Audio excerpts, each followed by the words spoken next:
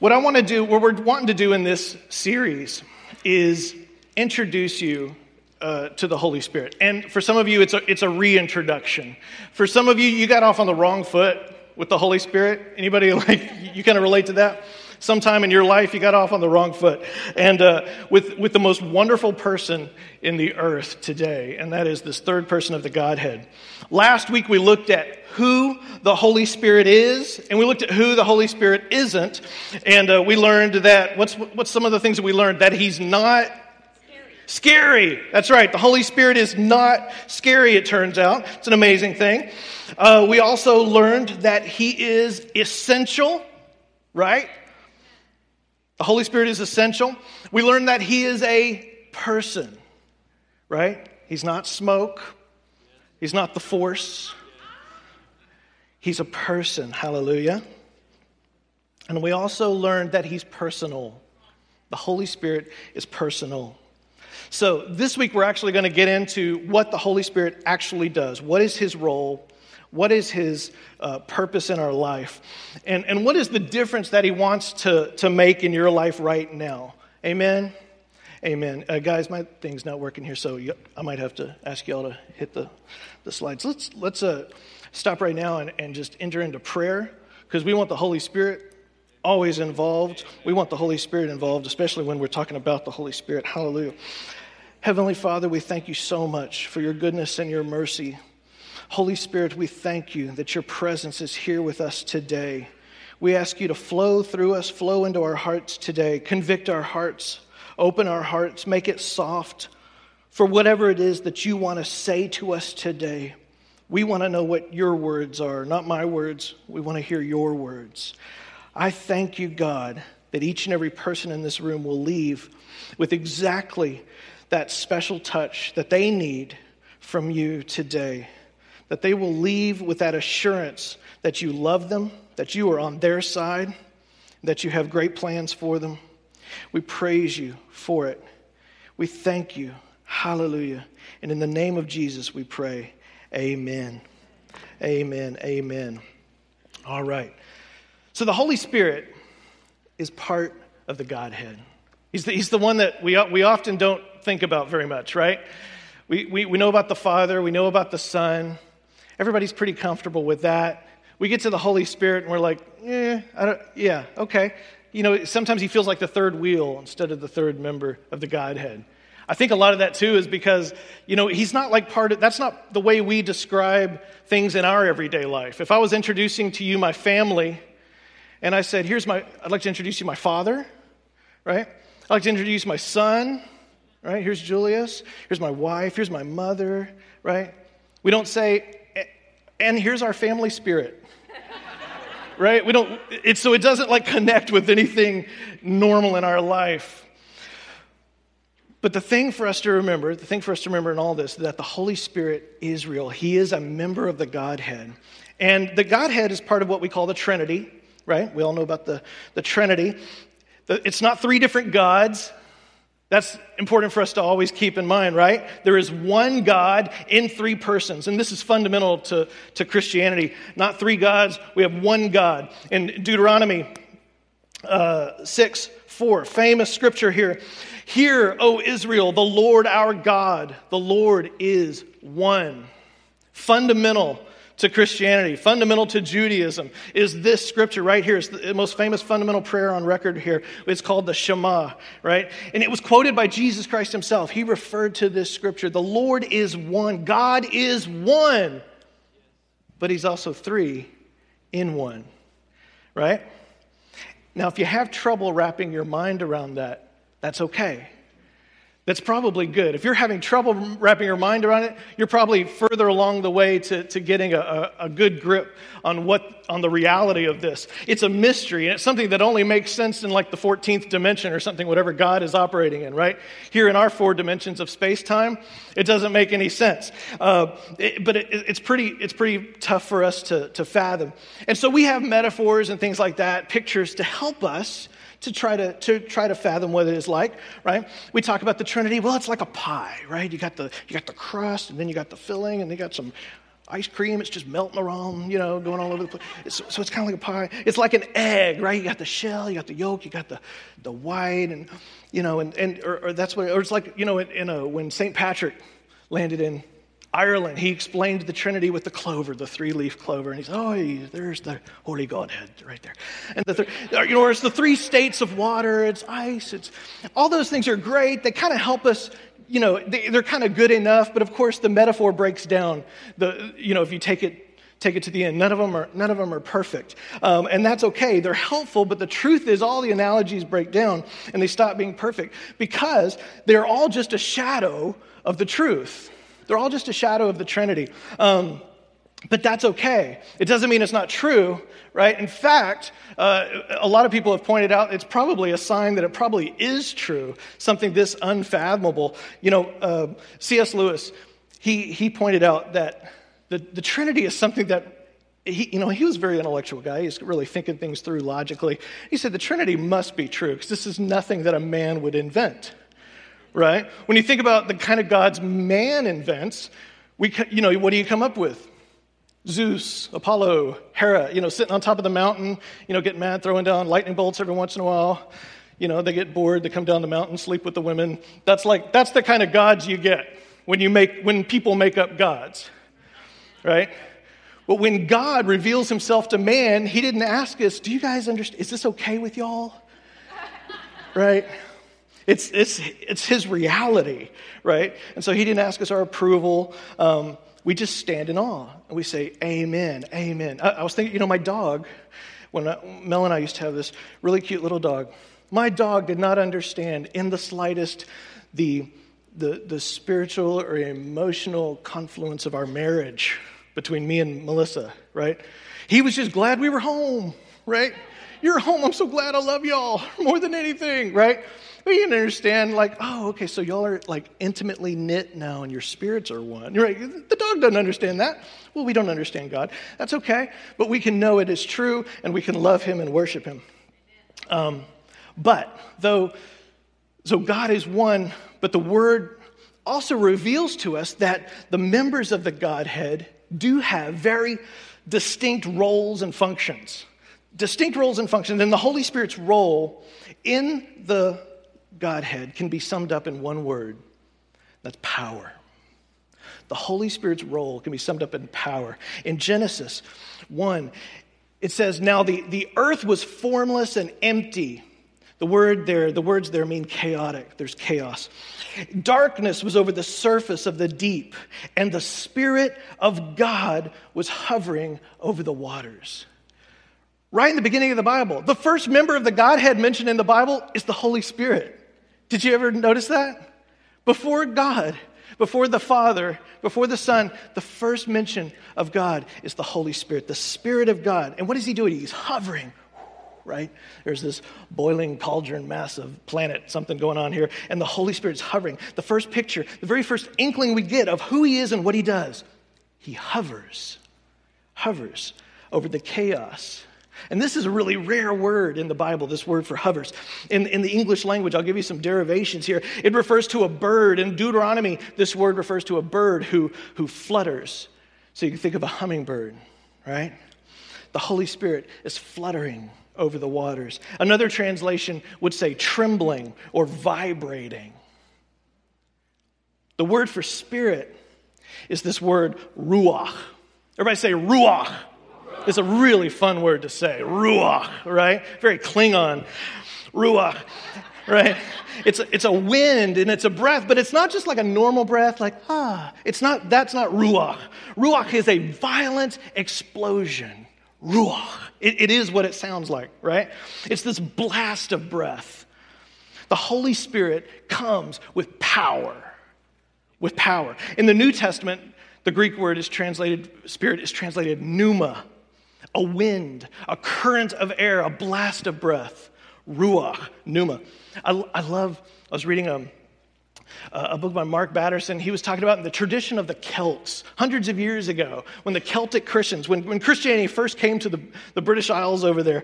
And so the Celtic Christians, they received the Holy Spirit, and their experience was very interesting because they had a very interesting name for the Holy Spirit.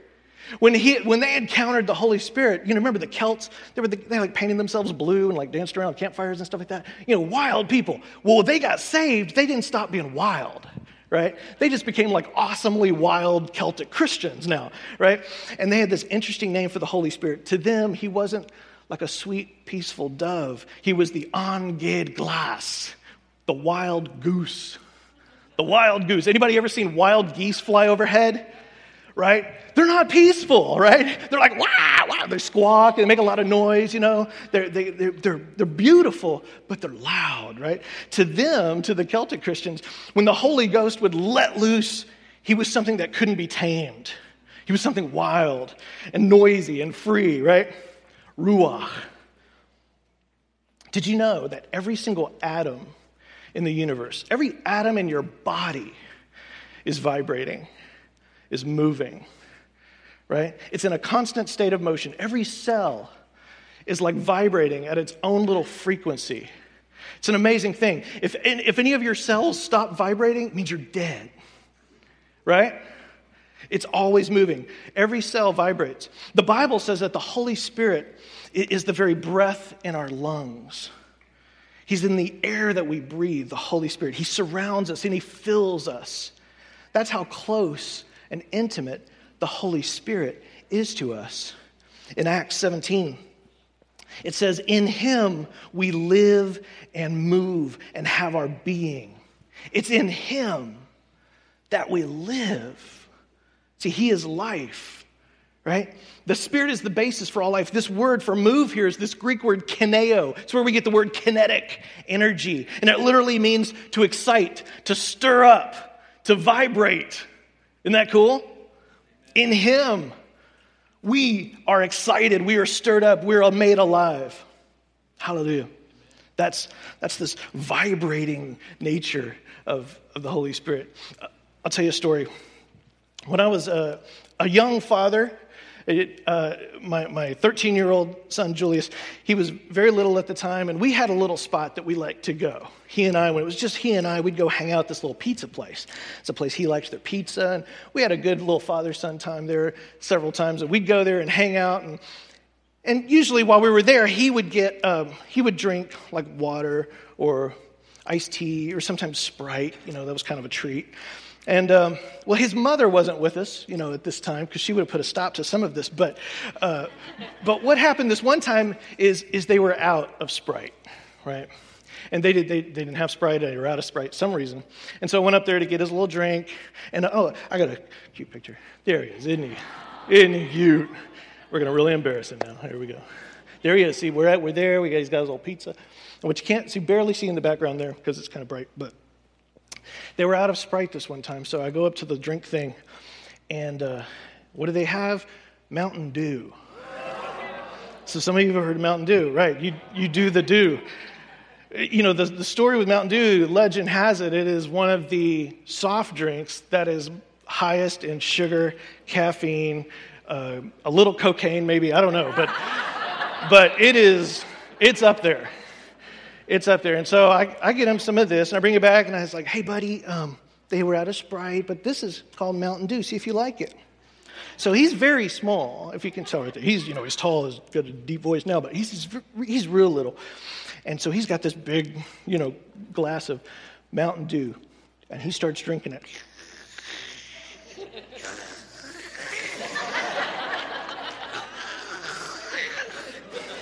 Sucks that thing down. And I'm a little nervous, right? And I'm like, well, what do you think? He's shaking. He goes, that was pretty good. Can I have some more? When I hear the word vibrating, that's what I think.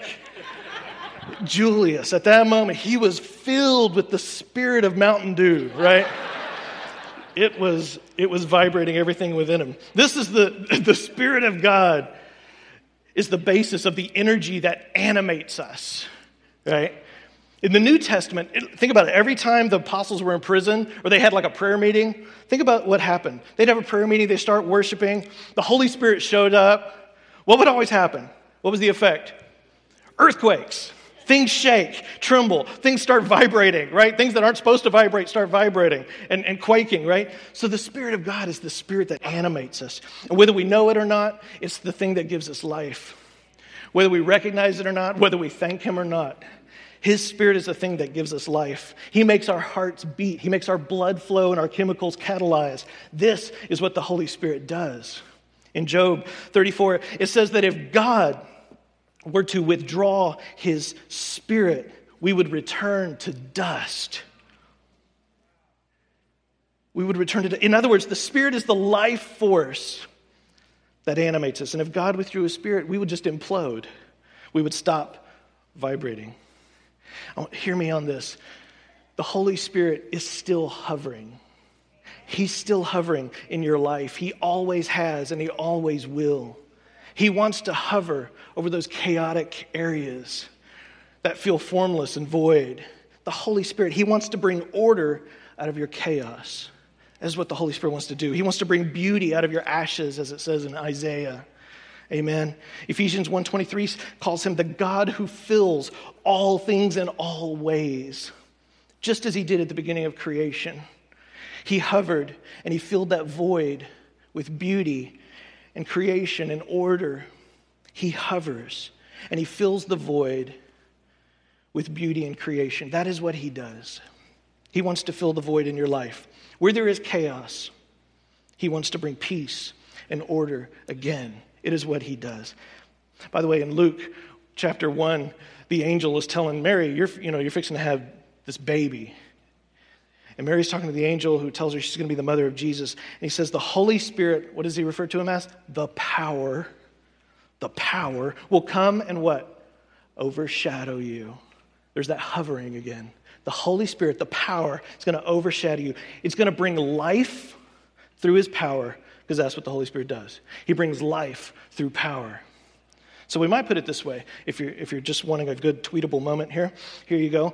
The Holy Spirit is the power that manifests the will and purposes of God. The Holy Spirit is the power that manifests the will and purposes of God. He brings into action whatever it is God commands. He turns it into flesh. He turns it into action, into reality. God the Father speaks the word. God saying, let there be, right? And who is the word? Jesus. Jesus is the word. The word became flesh and dwelt among us. That's Jesus. But the Holy Spirit is the one who actually manifests God's ideas and purposes in the physical world. God says, let it be. And the Holy Spirit says, I'm on it. You want some light? I'm on it. He's the power. You can see really how beautifully the Trinity works and moves in the Gospels. Jesus said several times, I came to do the will of my Father. He would say, not my will, but Him who sent me. Right? So that's the Father, and then Jesus does His will. The Holy Spirit, throughout the Gospels, we see Him empowering Jesus to perform. He's the power, anointing Him. Eventually, the Holy Spirit raised Him from the dead, right? I mean, think about it. Jesus, for 30 years, Jesus was on the earth, the Son of God, and didn't do any miracles. Till what? The Holy Spirit. That's why I think the Holy Spirit is so often associated with those spiritual manifestations that make people nervous, right? Because the word manifest means to bring to reality, to make flesh. That's kind of what the Holy Spirit does. That's what He does. The Holy Spirit is the one that makes stuff happen. He makes it happen. And He supplies the power for the supernatural miracles in your life. If you have a miracle, that's the power of the Holy Spirit that just moved in your life. You need to say, thank you, Holy Spirit. Right? Thank you, Holy Spirit. Hallelujah. Acts 1:8 says, but you will receive power when the Holy Spirit comes on you. Now He's talking to disciples. Are you a disciple? Yes. Amen. We are disciples, and disciples make disciples, right? And you will receive power when the Holy Spirit comes on you. The Holy Spirit makes it happen. The Holy Spirit made the Red Sea part in two. The Holy Spirit enabled Samson to kill a lion. Amen? The Holy Spirit brought manna to the Israelites. He raised Jesus from the dead. He drove the leprosy out when Jesus healed the man. He opened the blind eyes when Jesus healed the blind man. He raised Lazarus from the dead. Jesus said, Lazarus, come out. Holy Spirit brought him out of that grave. Amen? And the Holy Spirit raised Jesus himself from the dead. I just think that's beautiful. And here's the biggest news. He's the member of the Godhead who's actually here with us right now. Right? He actually lives in us. He flows in us. God's on his throne. Jesus sitting at the right hand of the Father. He sent the Holy Spirit to be with us. That is who is with us right now. So I want to talk for the rest of today about what that means for this same Holy Spirit who did all this really cool stuff in the Bible, did all these wonders in Scripture. What does that mean for him to be alive and desiring to operate in your life today? In John chapter 14 through 16, there's 3 chapters there. You could turn there if you want to. But Jesus Christ is having this really cool conversation with his disciples. It's right towards the end of his life. They're in the upper room. They're having the Last Supper. They're doing all that good stuff. You know, Da Vinci is painting the painting, so they're posing. It's that one. And so these are some of the last words of Jesus to his disciples. And it's so cool because like time slows down, we get 3 whole chapters of Jesus talking to them. This conversation. It's really beautiful. John chapter 14, the last things. He's giving them a heads up of what's about to happen because he knows they're going to freak out. So he's giving them a heads up. He's telling them, don't get excited. I'm sending someone else. I'm sending the Holy Spirit. And he uses a very interesting term when he refers to the Holy Spirit over and over when he introduces him. Let's look at John chapter 14, verse 16. He says, and I will ask the Father, and he will give you another advocate.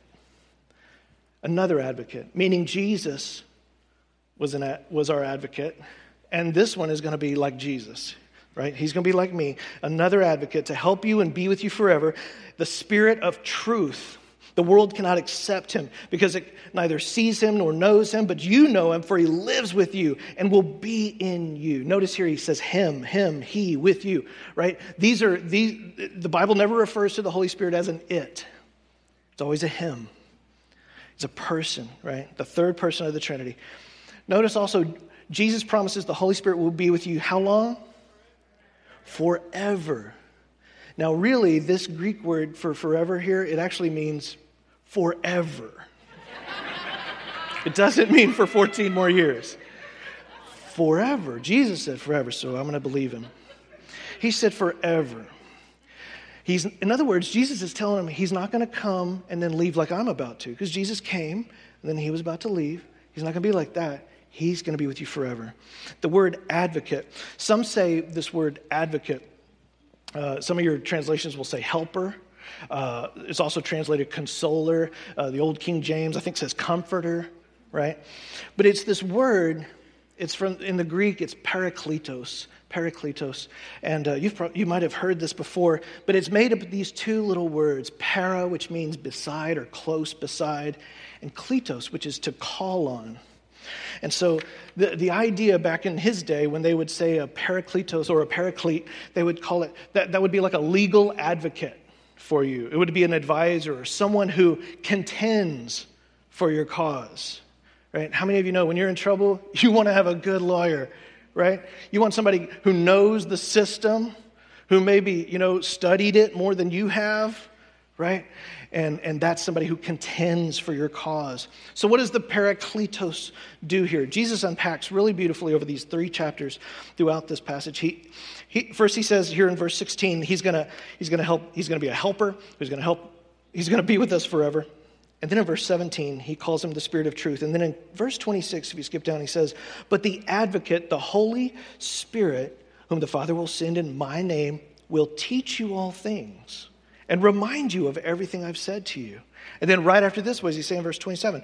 Peace I leave with you, my peace I give you. It's another direct reference to the Holy Spirit. He hadn't shifted gears here. He's still talking about the Holy Spirit. It's another function, the bringer of peace. Look what else he says in chapter 16. He says, and when he comes, he will convict the world concerning sin and righteousness and judgment. So here we see another huge role of the Holy Spirit in our lives. He's the one who convicts our hearts.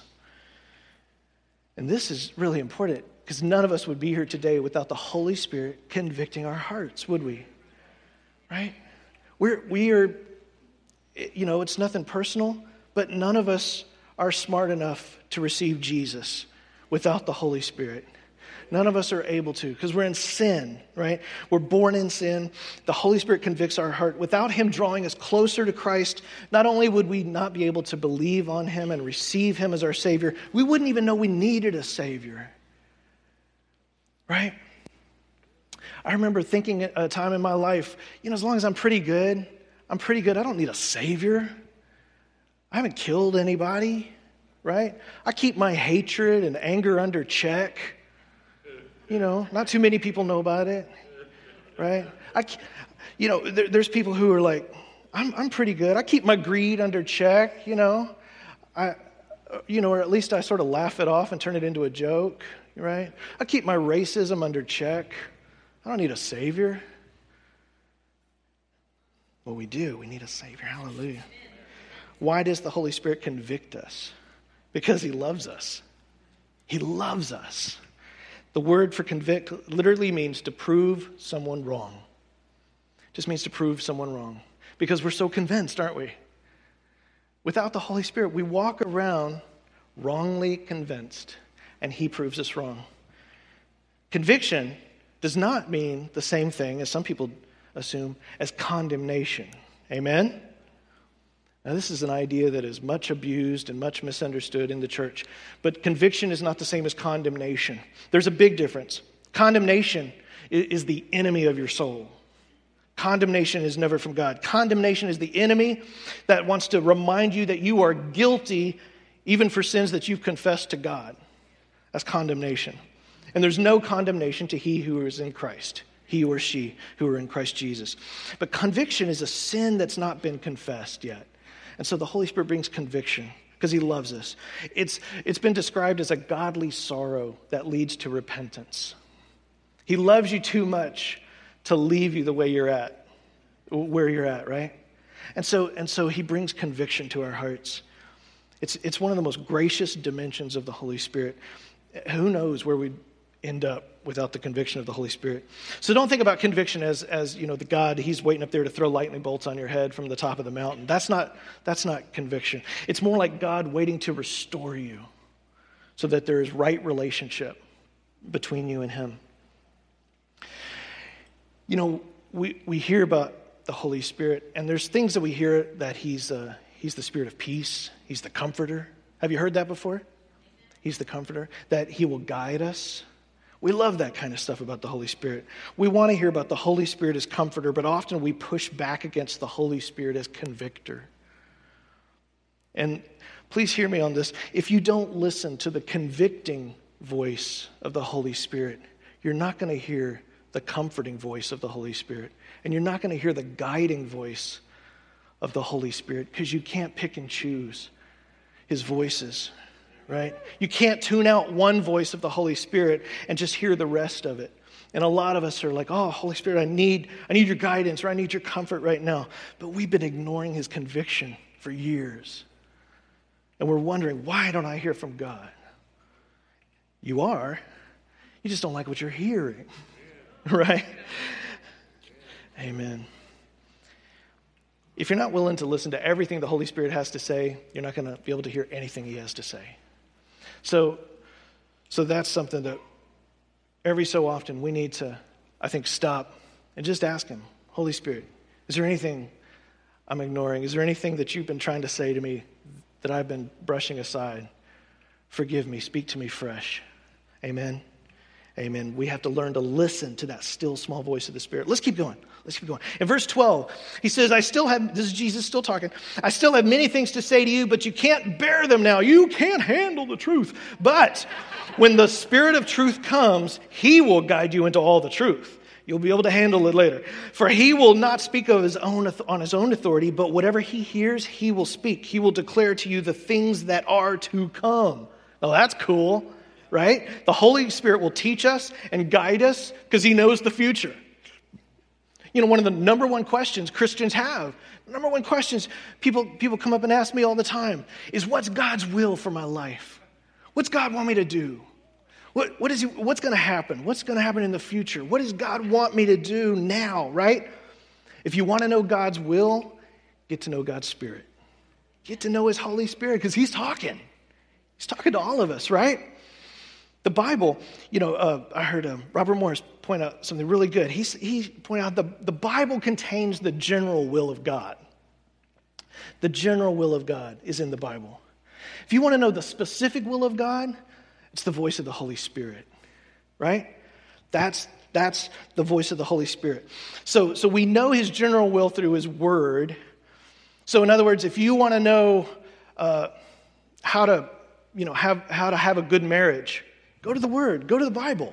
It'll show you, right? It has the principles for having a good marriage. If you want to know who to marry, you go to the Holy Spirit.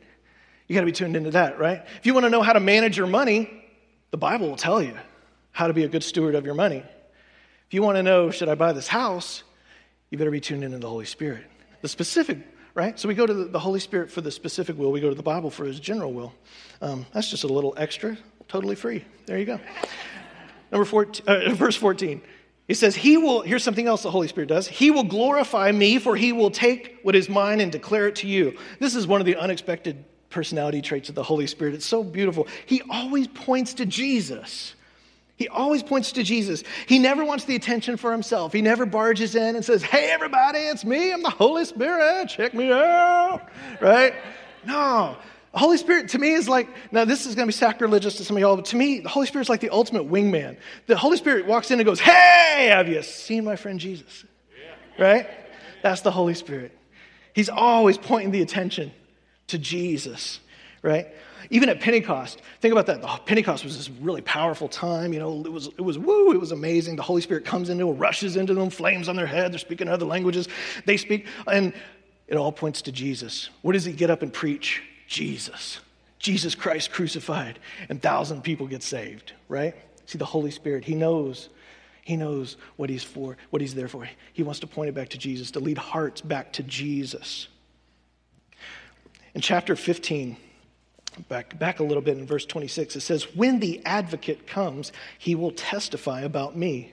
See, so Jesus said this, that when the advocate comes, he's going to testify of me. See, we need to have more of the Holy Spirit in our lives. And when we get more of the Holy Spirit in our lives, you know what we end up looking like? More like Jesus. You get more Holy Spirit, you end up looking like Jesus, because that's what the Holy Spirit points us to. So what have we just seen in these passages? There's several things here we've just seen. The Holy Spirit is here to be with us, to live inside us. The Holy Spirit lives inside us. He helps us, anoints us, empowers us, gives us good gifts. There's things that we haven't even touched on yet. We'll get into in later weeks. The Holy Spirit teaches us truth. By the way, do you know who inspired the Bible to be written? Who inspired all those writers? The Holy Spirit. Now think about that. If you want to understand Scripture, I'm trying to understand this Scripture, it's puzzling. Who do you think you should ask? The one who wrote it. The Holy Spirit. He knows. He's like, oh yeah, I remember that spot, that place. That was a good one. Let me explain what this means, right? The Holy Spirit will guide you, reveal the truth of Scripture. That's what Jesus said it like 4 times. The Spirit of truth, he will reveal truth. He will reveal truth. The Holy Spirit brings peace. He testifies about Jesus. He convicts us. He guides us in God's will, right? Lets us know about future events. And he's our advocate. Romans 8:26 even says that he intercedes for us when we're weak, when we're ignorant about what to pray for. This is just a taste of what the Holy Spirit does in our life. Now, we got time. Oh yeah, we got time. Back up a few verses here. In chapter 16, the disciples are really sad because Jesus, is telling them, I'm fixing to leave. And he says this, but very truly I tell you, it is for your good that I'm going away. Unless I go away, the advocate will not come to you. But if I go, I'll send him to you. Now, how many of you have ever thought to yourself, man, I just wish I could have lived in the time of Jesus? Have you ever had that? I've thought about that. That would be so awesome. Can you imagine? Like Jesus, like he's in Conroe. You could get in your car and go see Jesus. How awesome would that be? See him face to face. That would be so awesome. I'd give anything. People say, I would give anything to be able to live in a time I could walk right up to Jesus in the flesh. Jesus actually tells his disciples, it's better for you that I go away. And he had to say verily, verily, just because they had a hard time believing it. Right? It's it's true, and but it's better that I go away. Think about that. He's been with these disciples through thick and thin, through all the storms, literal storms, right? He's been with them through everything, and he's telling them it's better if I go away. And his disciples start freaking. They're like, "Are you serious? Wait, what? Why? Why? How is this better?" And he says, "If I don't go away, the Holy Spirit doesn't come." You ever hear people say, "Oh, I wish I could have just walked those shores of Galilee with Jesus," right? "Oh, I wish I could have just been there. I would have asked him. I'd ask him so many questions. If he were there today, I'd just ask him so many questions." No, you wouldn't. You wouldn't actually, because Jesus, if Jesus hadn't gone away, think about this. You wanted to ask God a question. You wanted to ask Jesus a question. Number one, you'd have to get on a plane, fly to Tel Aviv, which is a very busy airport, right? Go through security, get in a taxi, drive for a couple hours to the Sea of Galilee, all the way there. And then when you get there, there'd be about 1 million people crowded around Jesus. So you'd be in the back like this, 1 million people. And so good luck, making your way to the front of this crowd to ask him your question. And then if he finally does, if Jesus is working his way through the crowd, he's ministering to people because he's Jesus. That's what he does. He ministers to people. He's hearing their questions. He's praying for people. Assuming he's got to sleep every once in a while. The Bible said he slept while he was here. You got to eat every once in a while. So what's going to happen is you're going to be camping out for about 4 years. And then once you get there, you have about 60 seconds of Jesus all to yourself, right?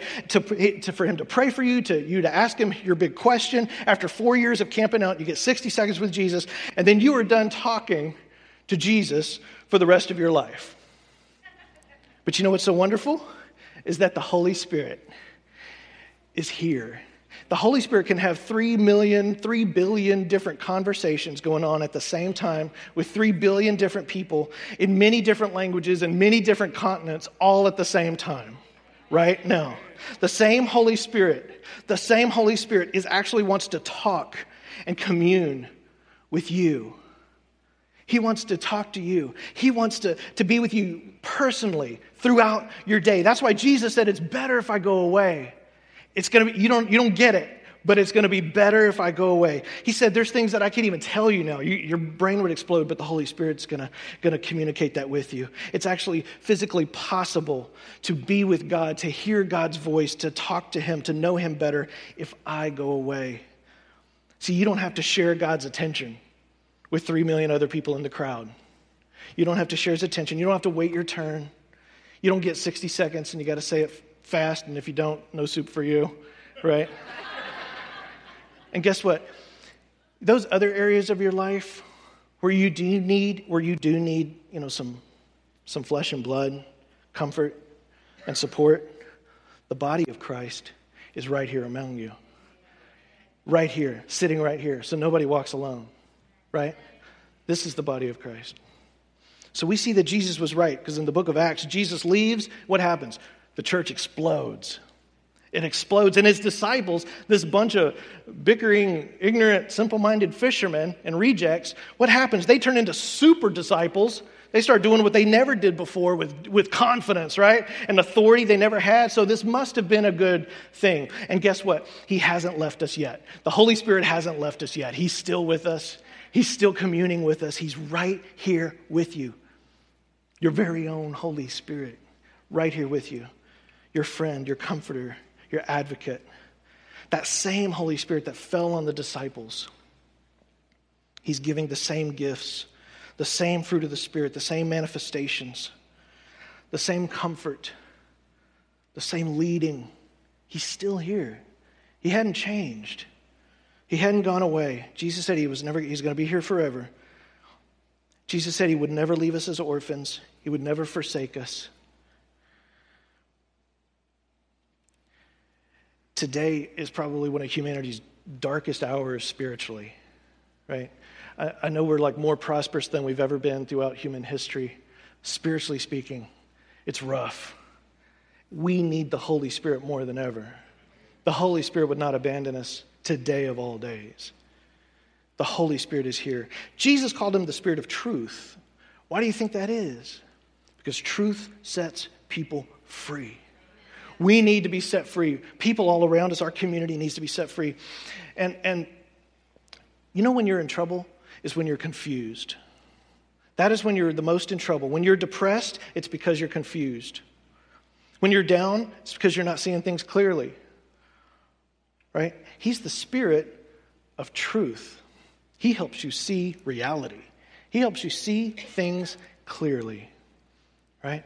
You ever just had that feeling like, I'm just down today, I'm oppressed, I'm depressed. I mean, I know like this and that isn't that big a deal, but I just feel so depressed. You're not seeing clearly, right? The Holy Spirit cuts through all of that and reminds you, hey, you're my child. You're my boy. You're my daughter. I got this taken care of. Be at peace. He helps us see things clearly. Reality is good when you're a Christian, right? It's not escapism. The reality is good news. The good news is we're free and that Jesus has an answer in our life. Hallelujah. Jesus was like, disciples, guys, I mean, you guys get to be around me. This Holy Spirit is going to be in you. In you. Hallelujah. Hallelujah. I know, that's exciting to me. And this was a whole new thing for the disciples to hear. That this Holy Spirit's going to come. He's going to be with us forever and ever. Because in the Old Testament, the Spirit of God shows up in the Old Testament. Did you know that? Many times the Spirit of God shows up. But in the Old Testament, he would show up and he would descend on people on occasion, and then he would depart. Right? He'd come and go. The Bible says he would come. He would be with Saul, and then he would leave Saul. Saul would get all down, right? Right? Same with David. You remember when David sinned really bad with Bathsheba? And what did David cry out? He said, God, don't take your Spirit from me. So you don't have to pray that today. Today, Jesus told us the Holy Spirit will never leave us, never forsake us. So many Christians today live like they're living a Spirit-free life when we need to be living a Spirit-filled life, a Spirit-led life, a Spirit-empowered life. Because He's here. He's here. He's been given to you and me. Hallelujah. There's one more passage in Paul's second letter to the Corinthians I want to look at. It just really perfectly paints what this Holy Spirit's role in the Godhead is when it comes to you today. In 2 Corinthians 13:4, we get a picture of the whole Trinity in one verse. May the grace of the Lord Jesus Christ and the love of God and the fellowship of the Holy Spirit be with you all. This is such an illuminating scripture here, because notice he doesn't say, may the fellowship of Jesus be with you. It's the fellowship of the Holy Spirit. Why? Because Jesus isn't here. He's sitting at the right hand of the Father, right? We talk about Jesus living in our hearts, and that's a pretty figure of speech. The truth is, he's sitting at the right hand of the Father. The scripture even tells us that the way he went is the way he's going to come back someday. Hallelujah. There is going to be a day Jesus returns, the second coming, right? Stephen, it says, the apostle Stephen, when he was being stoned to death, it says that in the book of Acts, it says the heavens were opened and he looked up and he saw Jesus at the right hand. He saw him, the person of the Godhead who is here with us today as the Holy Spirit. So this word fellowship is really cool. It's a word that's so special. It's so full of meaning. And it's really at the core of who we are at Generations Church, who we want to be, who God has called us to be at Generations Church. When you hear us talking so much about relationship, it's because this is the core of it. I hear at Generations Church, this word is koinonia. Koinonia. The fellowship, the koinonia of the Holy Spirit. And it means not just fellowship, but intimacy. It's an intimate fellowship. It's relationship. This is what the Holy Spirit longs for, your companionship. He longs for a relationship with you. See, with the Holy Spirit, it's not master-servant. It's relationship. It's relationship. God wants to be an intimate friend with you. And for some of you, I know you hear that and you're like, that sounds nice, but I'm not sure if that's true yet. But the Holy Spirit is right there, and He's convicting your heart, and that's what it is. He's saying, let me in. I want to be an intimate friend. I want to be a part of your every single day. The Holy Spirit. He's not just here. You don't just come to church to see the Holy Spirit. He's an everyday friend. It's hard to wrap our mind around that, I know. The one who put the stars in the universe wants to be our friend. But there's more to this word. Koinonia is not just chilling with the Spirit on the back porch with a cold drink. That part of the fellowship is okay, but koinonia means partnership. Partnership. Here again, this is what we're about here at Generations. We're about having a relationship, but it's also for a reason, right? Our relationship produces something. And this partnership, the Holy Spirit comes in and it fills us in order to accomplish the will and the pleasure of God. Remember? That's what he does. He accomplishes the will and pleasure of God. That's why Jesus said, it's better if I go, because then you're going to do things like I do. In fact, you're going to do greater things than these. Greater things than these. It's a partnership, this fellowship, this relationship. Greater things. See, we are living in the best time in history. You don't have to wish no more. Oh, if I could have just lived in that first century with Jesus. You are living in the best possible time in history. The best time to be alive. Did you know there were times in history where only one person could hear from God at a time? It's true. Like you had to go to the priest, right? Only the priest got to hear from him. In fact, there was a time, a 400-year period that went by in the Bible that God did not speak to a single person that we know of. 400 years.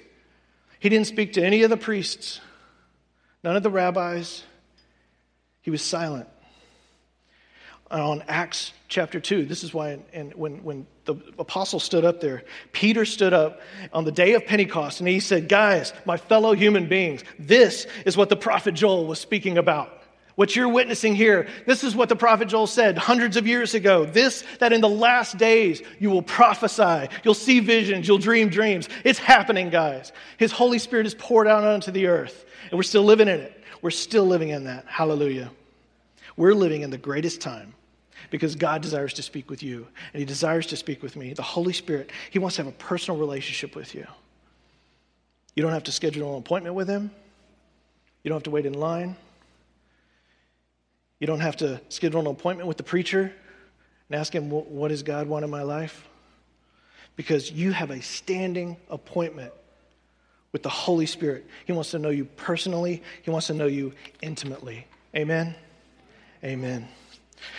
Today, when was the last time you told the Holy Spirit that you loved him? The Holy Spirit. When was the last time you thanked him for what he does?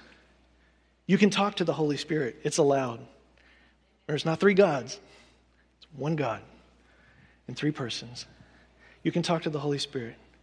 Most of the prayers in the Bible we see are directed towards the Father. But there's some prayers in the epistles that were prayed towards Jesus. They prayed to, Lord Jesus, come. Right?